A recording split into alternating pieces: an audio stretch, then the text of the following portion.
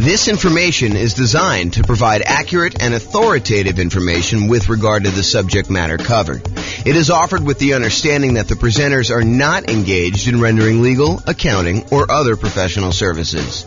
If legal advice or other expert advice is required, the services of a competent professional should be sought.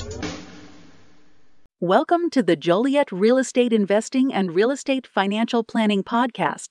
Learn all about investing in real estate in Joliet, Illinois, with a combination of real estate financial planning and modeling with numbers specific to Joliet, plus syndicated, more generalized recordings of live and pre-recorded real estate investing classes. Not all of them specific to Joliet. Be sure to stay tuned after the podcast for a message from our sponsors. Well, good morning and welcome, everyone.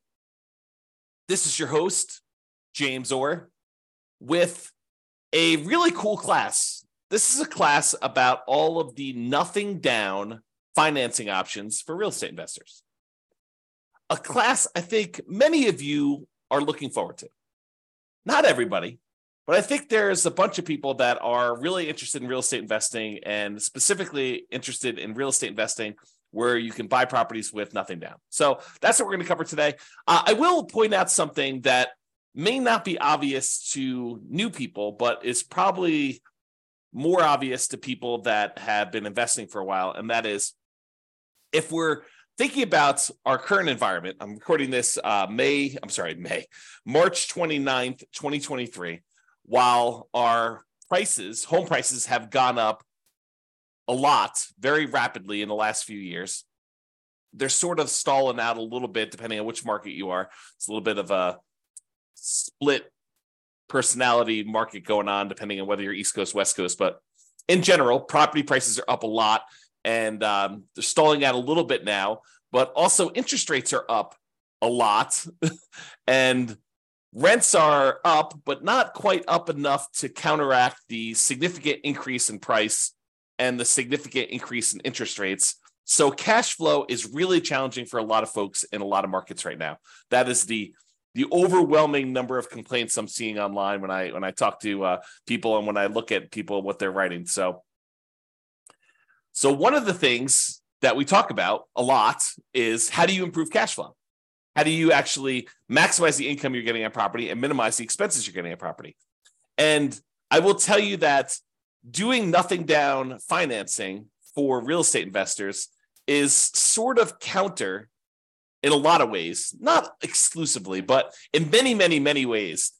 Trying to put minimal amount down in order to acquire rental property is going to be pushing against you trying to optimize for cash flow.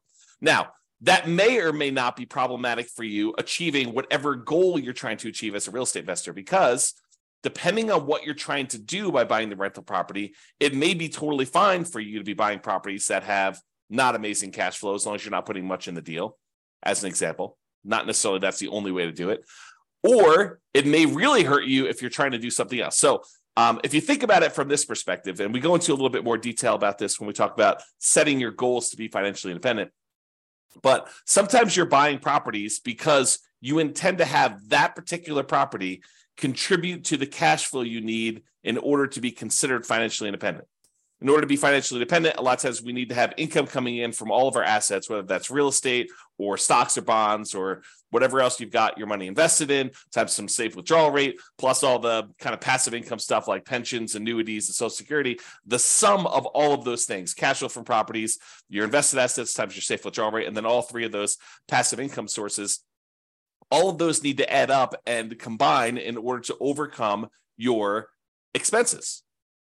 So if you're buying properties with the intention of the cash flow from them to actually help you become financially independent, then making sure that you have positive cash flow and as strong a positive cash flow as possible, kind of like the best bang for your buck, the money you put into the deal to get the best cash flow. Although maybe sometimes you're willing to de-risk by doing some things that aren't optimal from a return on investment standpoint, but they're optimal in a kind of like conservative, reduced risk safety standpoint. But a lot of times we'll take this money and we will go ahead and buy properties that are going to contribute to improving cash flow. Now, that's great if you're trying to do that particular strategy, if you're trying to use the properties in order to generate the cash flow. However, not everyone is doing that. And so it's important to realize what your goal is. Sometimes we're buying properties as like a rocket booster to kind of grow as an asset, not necessarily cash flow, but grow in value so that we can take the proceeds from that and then use that eventually to convert it to some type of income producing or pay off other properties that we have. So in other words, let's think of it this way. Sometimes you're buying properties in order to get the cash flow. That's kind of option A. Option B is you buy a property that doesn't have amazing cash flow, but that you know has got significant equity growth opportunities and some other aspects to it, like debt pay down or something like that, where you're growing your portfolio very rapidly. Then 1, 2, 3, 4, 5 years from now, you're going to take the equity you've acquired in that particular property. You're going to then liquidate that property and use the proceeds to maybe pay off the other properties you have to really improve cash flow on those. Or maybe you're going to take that and use it as a down payment to buy something that will cash flow a lot better at that point. Or maybe you're going to take that money and actually invest it in stocks or bonds or whatever it is and use your safe withdrawal rate in order to do that. Or maybe you're going to take the money and you're going to buy annuities to kind of de-risk in that way. So there are different options you do. And if you remember, although you may not have seen this before, although those that have will kind of remember. So when we think about the returns we're getting by buying real estate, a lot of times the return on equity actually goes down. It decreases over time so that the return you're getting really early on when you buy a deal is massive usually. And that's usually the highest you're getting. And then that return, if you hold it for 1, 2, 3, 4, 5 years, it actually starts to decline pretty rapidly and your return goes down. So sometimes we're taking properties that we're buying with these really high returns early on, then we're using those as kind of like rocket boosters in order to then pay off other properties. A really common version of this strategy is in the Creating Wealth book by Robert Allen. He talks about buying 2 properties a year for 20 years, and then at the end of that 20 years, taking half of the properties, selling them off, and using the proceeds to pay off the first 10 properties that you bought so that you then have 10 free and clear properties, but you had to buy 20 in order to get there. And if you're trying to do the strategy like that, then buying properties with nothing down can really help you get to that end goal. Not necessarily that those properties are going to be cash flowing amazingly, because that's the opposition you have, but that's the idea. Okay, so now that I've gone off on a crazy tangent early on, let's get right into the nothing down financing options for real estate investors, and we'll cover what they are. All right, so here they are. Here are the nothing down financing options for real estate investors. The first one is the entire creative financing family of options. And I'm going to go over what those are here in the next slide, not into like excruciating detail, but I will go over what they are so that you're familiar with which ones there are and kind of maybe a comment or two on whether they're likely to be nothing down. But the idea is that when you're going out and you're talking to a seller, in a lot of cases, some type of seller with motivation, they're motivated in order to sell their property, you are negotiating the terms of some type of creative financing strategy. Whether you go to a seller and you get owner financing, or you go to a seller and you take over existing debt by buying a property subject to or wrapping their existing loan, or you negotiate a lease option with the seller who's having a hard time selling a property, so you're leasing it from them with the option to buy it later. The terms you negotiate with that particular seller are completely wide open. There are no set standards by like the traditional lending institutions saying you can or cannot do this. Now, some of them there are, like loan assumption. It's going to be hard for you to do that. But for all the creative options, which we'll go over here in a second, because you're negotiating directly with the seller, those can all be nothing down. Now, I will tell you that they can be nothing down, but you're more likely to see them as some down. Sometimes a little bit down, sometimes a lot down. It's really what you're willing to do will determine how many deals you can do. For example, let's say you go to a seller and the seller says, okay, I'm okay with your creative financing stuff, but I need a little bit of money up front. I need $10,000 or $20,000 or $50,000 or $100,000 in order to do this deal. And the deal is really, really, really good. But if you're saying I only will do deals that have nothing down, you may have to walk away from that particular deal, even though it would be otherwise a good deal and would require a little bit of money down. Okay. Now, there may be another seller that's like, sure, I'll do nothing down. It doesn't matter to me at all. And you could do those. But I think you'll find more deals and a wider variety of deals. And sometimes I could argue better deals if you're willing to put a little bit down. Okay. All right. So that's creative financing. Private money and hard money. A lot of people just interchange these. I actually think of them as different. So private money, in my mind, is a lender is someone who is not in the business normally of lending money. And the most common example I use is grandma. You're at Thanksgiving dinner. You're telling grandma that you are doing this real estate thing. You're investing in some properties, and maybe you're flipping properties, and you're going to this hard money lender, and the hard money lender is charging you, 15% and 2 points. So they're charging you 2 percentage points of the loan in order to initiate the loan, and they're charging you 15% interest for the 6 months or 8 months or 12 months or whatever that you have the loan out there for. And grandma says, "Whoa, 15%. I'm only getting 4% on my CDs. I've got $500,000 in CDs. How about I loan you the money instead of getting 15%? Let's say you pay me 7% or 8% or 9% or 11%." And you say, "Grandma, that sounds great." And she's like, "Well, it's better for me. I don't want to give the bank this money, and they're only paying me 4%. I'd rather have you do it. You can make some money with it, and I get more than what I get in the bank." Or maybe even grandma says, "I'll do it for the same 4%. I might as well." And so the idea is that private money is someone that you know personally, that you've gone to, and you've asked them to become a lender on your real estate investing projects. They are not in the business of loaning money typically. Okay. And the terms of that are primarily based on your negotiating. If you go to Uncle Charlie, and Uncle Charlie is a shrewd businessman, and he's like, I would be willing to do this, but I want you to have some skin in the game. I want you to be, invested in the deal. I want you to have 10% or 20% of your own money in the deal, and I'll loan you as much as you need. And I'll even give you good terms. But it's up to you to negotiate those terms with Uncle Charlie or grandma or whoever else you're borrowing money from. Okay. And I will tell you that a lot of times this is based on trust. But there are sometimes when the quality of the deal matters, and the quality of deal can help. You have really, really amazing deal flow. This will be a lot easier for you to negotiate. And I think that's true universally, okay, with all the people that you're negotiating directly with. All right, hard money. So hard money is money that is borrowed from someone who is in the business, or some company that is in the business of loaning money on deals. A lot of times it's based on the quality of the deal and a little bit of negotiation. Typically, it's only commercial loans, so you're not usually going to be able to move into these properties.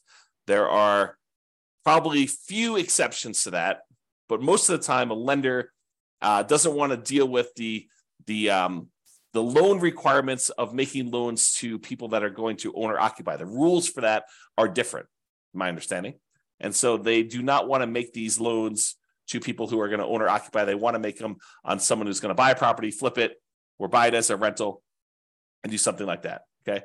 So typically commercial properties only, typically not good for house hackers or nomads that are trying to do this stuff. And hard money loans, they can be nothing down if you have a good enough deal, and you can go in there, and the rates on them tend to be a little bit higher. They also tend to charge some points, although not always, but it tends to be that way. So there you go. That's the difference between private money and hard money, and those are options as well. So we've covered credit financing, which I'll go over some different strategies here in the next slide. Private money and hard money, kind of the difference between those two. Then let's talk about the typical nothing down financing options for house hackers and nomads. If you're wanting to do traditional non-owner occupant loans, where you're buying investment properties, you're not moving into them, it's hard to do nothing down unless you do creative financing, private money, or hard money. To go and try to find a traditional lender willing to loan you money as a non-owner occupant, buy an investment property, is going to be really hard to do. Now, if you're a house hacker and you're buying a single family home where you're going to get some roommates, or a duplex where you're going to live in one side and rent out the other, or a triplex where you're going to live in one of the units and rent out the other two, or a fourplex where you're going to live in one of the units and rent out the other three. And with the duplex, triplex, and fourplex, you can, in addition, have roommates in your own unit if you wanted to. So you could house hack in two ways. You can house hack by unit, and you can house hack by roommates. But if you're going to do strategies like that, there are traditional financing options available that are nothing down and that you can do those with. Okay. And if you're going to do the nomad strategy, where you buy a property, you move into the property, you live there for at least a year, which is a requirement of the lender, then you decide to convert that property to a rental, buy your next property with little or nothing down and with good owner-occupant interest rates. And then you repeat that process until you have as many rentals as you want. That's what nomading is. If you're going to do that, there are options for you to do that as well. So the two nothing down loan options are VA loans, for veterans. If you have veteran benefits, you can get a VA loan. That's a nothing down loan program. And that could be used for single family homes. Plus, it could be used for duplexes, triplexes, or fourplexes. So you do a nothing down loan program and be able to buy a duplex, triplex, or fourplex, or single family home if you're doing that either as a house hacker or as a nomad. But you got to move into those units. You cannot buy a non-owner occupant property with a VA loan. You have to move in. Okay. And the other nothing down loan option that house hackers and nomads can use are USDA loans. USDA loans are typically for rural properties. So you're probably not going to be able to use this inside the city. These are going to be properties on the outskirts of town, in areas that have relatively low populations, and you might have to be living outside of your main marketplace in order to be able to acquire these and buy those properties. And they're only for single family homes. So you can't use those to buy duplex, triplex, or fourplex. It's only going to be a single family home for the USDA. So for veterans, for VA loans, you have to be a veteran. That's kind of like the restriction. For USDA loans, you have to have a property that's in a rural area. So they're kind of limited in what they can do. It's not like you can universally apply these to any property that you want to do. Okay. And in addition, I'll add that there may be a local bank in your marketplace that I'm just unaware of, but occasionally we see these, or a local bank that is willing to do a nothing down owner occupant loan. I've never seen them do a nothing down investor loan, but nothing down owner occupant loan. I've occasionally seen a local credit union or a bank offer a nothing down loan program for you to be able to do that. So it may be worth you searching locally for your credit unions and local kind of like community type banks in order to see if you can find deals like that. Okay. All right. So what I'm going to do is now we're going to go over the creative financing options, just kind of explain to you what those are and whether or not I think that they are likely to be nothing down type deals. And then we'll go over a little bit more detail about the VA loans and the USDA loans, which are the two primary ones that we're going to do. And then we'll finish up. Okay. So creative financing. There are 6 kind of groups of creative financing in my mind. There's owner financing, where the owner acts like the bank. They're the ones providing the financing. And in order for it to be owner financing, in my mind, it has to be free and clear. So the owner must own the property and not have any mortgage on it themselves in order for it to be owner financing. If they have a mortgage on it, it has to be wrap financing, where they're going to wrap their underlying type of loan. Okay. So someone who's trying to offer owner financing, but they have an existing loan in place, either they need to pay off that loan and offer you owner financing, or they're going to wrap their existing financing and then they're going to maybe collect the difference between what they're charging you and what they're paying on the underlying loan if they're wrapping an existing loan. Okay. So the terms of owner financing and wrap financing are whatever you negotiate with the seller. So they could be nothing down loans. Now, in order to find an owner financing deal or wrap financing deal, in most cases, you're going to have to do either a lot of labor or you're going to need to pay some money in marketing in order to be able to have these deals come to you. So what I usually call the poor marketing methods or the lazy marketing methods. So either you're poor and you're willing to invest your time instead of money in order to find the deals, so a lot of manual labor to do this, or you're doing the lazy method where you're willing to spend some money in order to have deals come to you. So those are kind of like the 2 groups to do that. And one way costs money and the other way doesn't. So if you're really looking for, nothing down, may not really be nothing down. It may be no down payment, but you still have to pay money in order to do it. Okay, so owner financing, wrap financing, you're negotiating directly with the seller. So they technically can be nothing down loans, all negotiated though. You're more likely, in my opinion, to find deals where you will put a little bit of money into these. The chance of them being nothing down is relatively small. It's not like, 90% of these are nothing down. That's not been my experience. Maybe it'll be yours. So there you go. All right, next one is loan assumption. Loan assumption is when you're formally going to the bank and you are taking responsibility and formally assuming the loan from the seller. For example, they have an FHA loan and the FHA loan has really good terms on it. You're going to be moving into the property. And so you go to the bank and you say, look, I'd like to formally assume this FHA loan. They say, great, fill out this paperwork. Maybe there, maybe not. There's a fee involved. And you take over their really low interest rate on the loan themselves. Now, in most cases, especially when prices have been going up rapidly since they got their assumable loan, the FHA loan as an example, they're going to have a bunch of equity in the property. How do you deal with the equity? So a lot of times it's not going to be nothing down if you're going in and doing a loan assumption. Now, if they don't have any equity, if they just got the loan and you're formally assuming it, then they may not have much equity at all or no equity. And so in some of those cases, it may be nothing down. Okay, so loan assumption can go both ways, But I think most of those are you're going to find where someone got a loan a few years ago, especially the last few years, where the property prices have gone up very rapidly and they don't have, or they do have a lot of equity. And so you're going to have to negotiate for how that equity will work out. And a lot of times that will mean you putting some money down, giving it to the seller to kind of do that deal. Okay. All right. So that's the first thing: owner financing, RAF financing, and then loan assumption. Loan assumptions, you're formally assuming the loan. Then there's the whole rent to own, lease option, lease purchase family, where you're leasing the property for a period of time or renting the property for a period of time, either way you want to use it.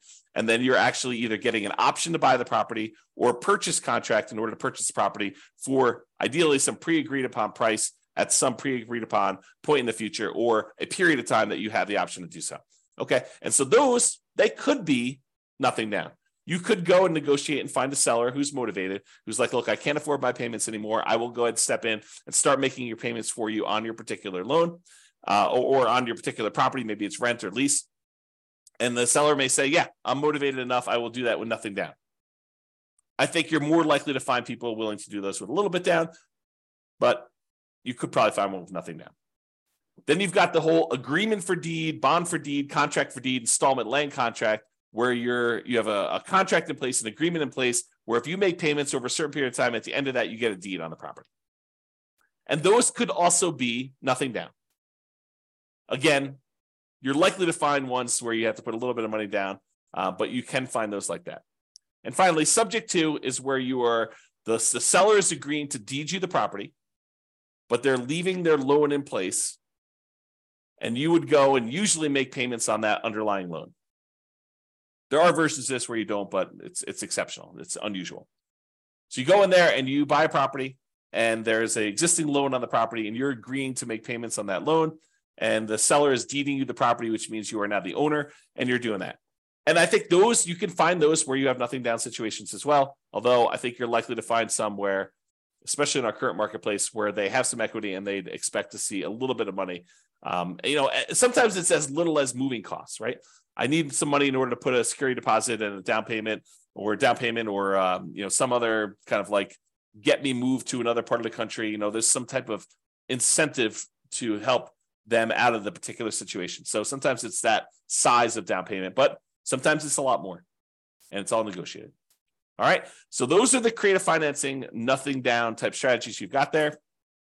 Now let's talk about the VA loans and the U.S. Department of Agriculture loans. So both of these are Nomad approved. If you're trying to do the Nomad strategy, I like these loans for doing Nomad. In fact, VA is probably my favorite loan for doing Nomad, especially if you could find a duplex, triplex, or fourplex as one of your first properties to do.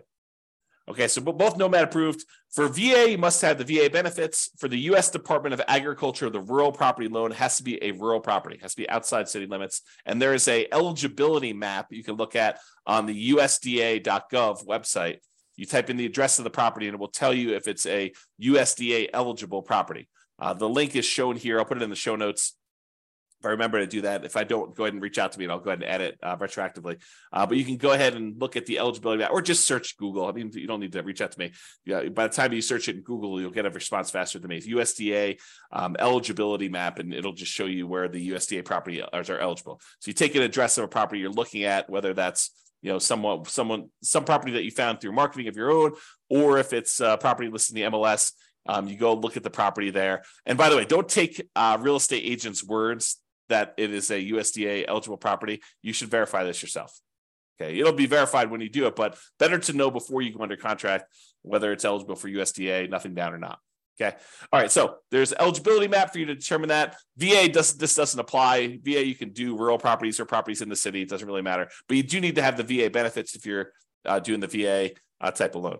So in both cases, 100% plus financing is available. It's 100% financing is available. With the USDA one, it's really financing, but you still have to pay the upfront, kind of PMI and stuff like that. With veterans, with the VA loan, the veterans loan, you can actually roll in your upfront funding fee, which makes it truly nothing down. So the VA loan is awesome. It's really, really good loan. A lot of times they have really good rates on them as well. Both of those are fixed rates.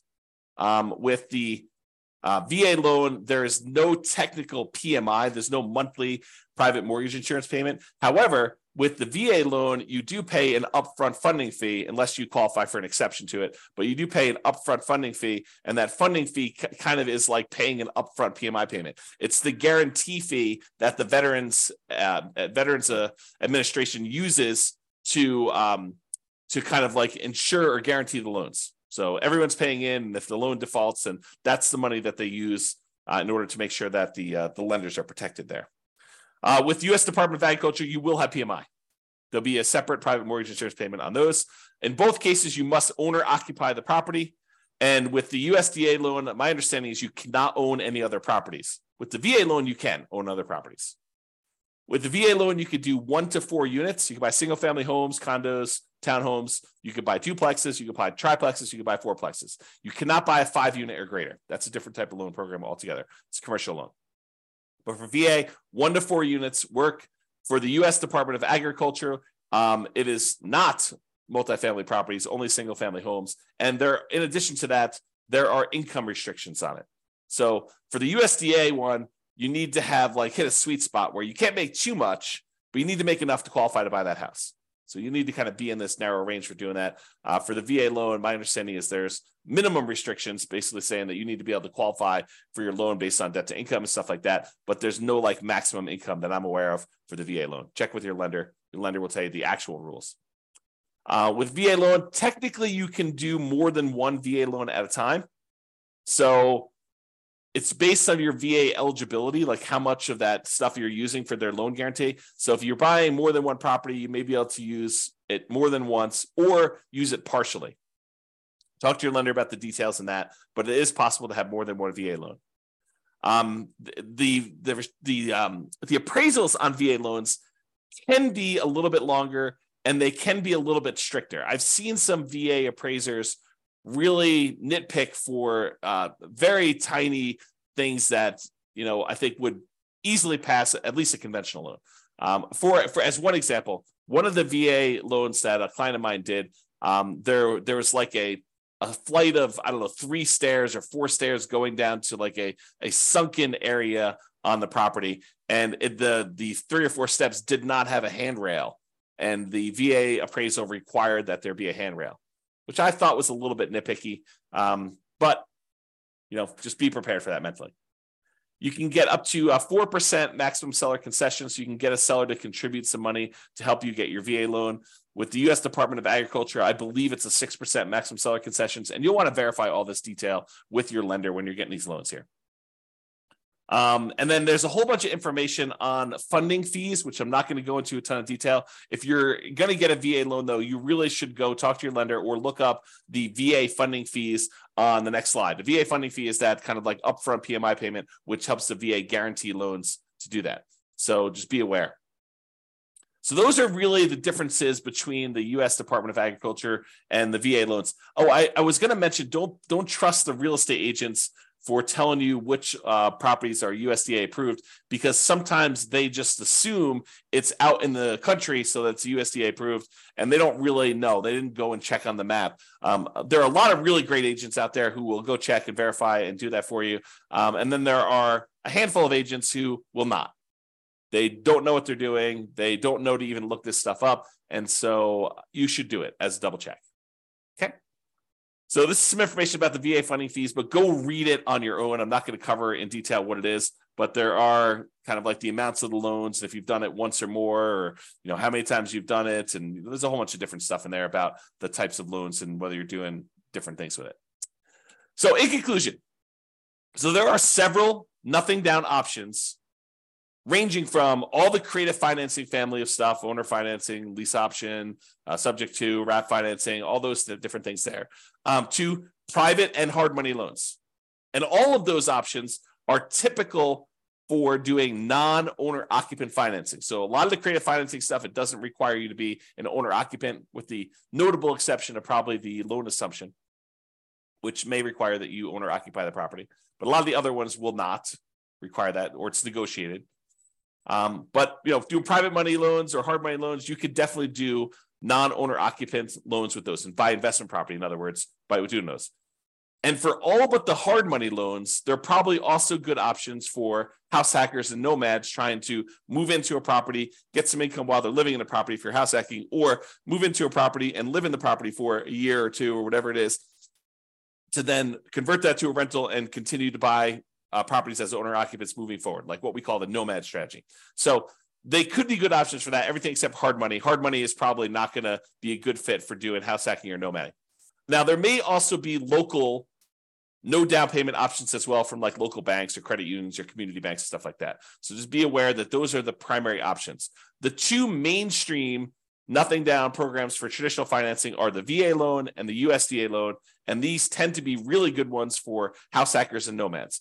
In particular, if you are a veteran, thank you for your service. And also, those are amazing loan products for you to be able to get, especially for starting out.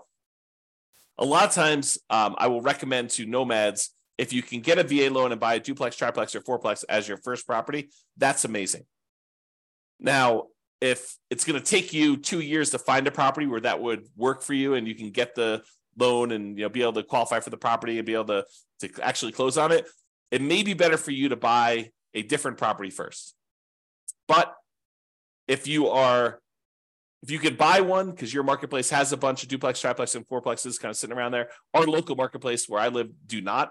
So it's really, really hard to find these. In a lot of cases, it would be better for you to get started and not wait for your VA benefits to be able to do those. Just go buy a single family home if that works for you. But if you can do it, it's really, really good if you could buy a duplex, triplex, and fourplex first with a VA loan. So that's all I got for you. Hope you enjoyed this class on nothing down options for real estate investors. This has been James Orr. Hope you have a great day. Bye-bye for now. With home prices up, mortgage interest rates up, and rents up, but not quite enough to counteract the higher prices and interest rates, cash flow on rental properties in Joliet is harder than ever. Book a call with the Real Estate Financial Planner to apply our proprietary 88 strategies to improve cash flow on your rentals. See the show notes for a link to schedule your call and improve your cash flow today. If you're a real estate agent, lender, or professional in Joliet that wants to help our real estate investor listeners, consider reaching out to learn about collaboration opportunities with this podcast.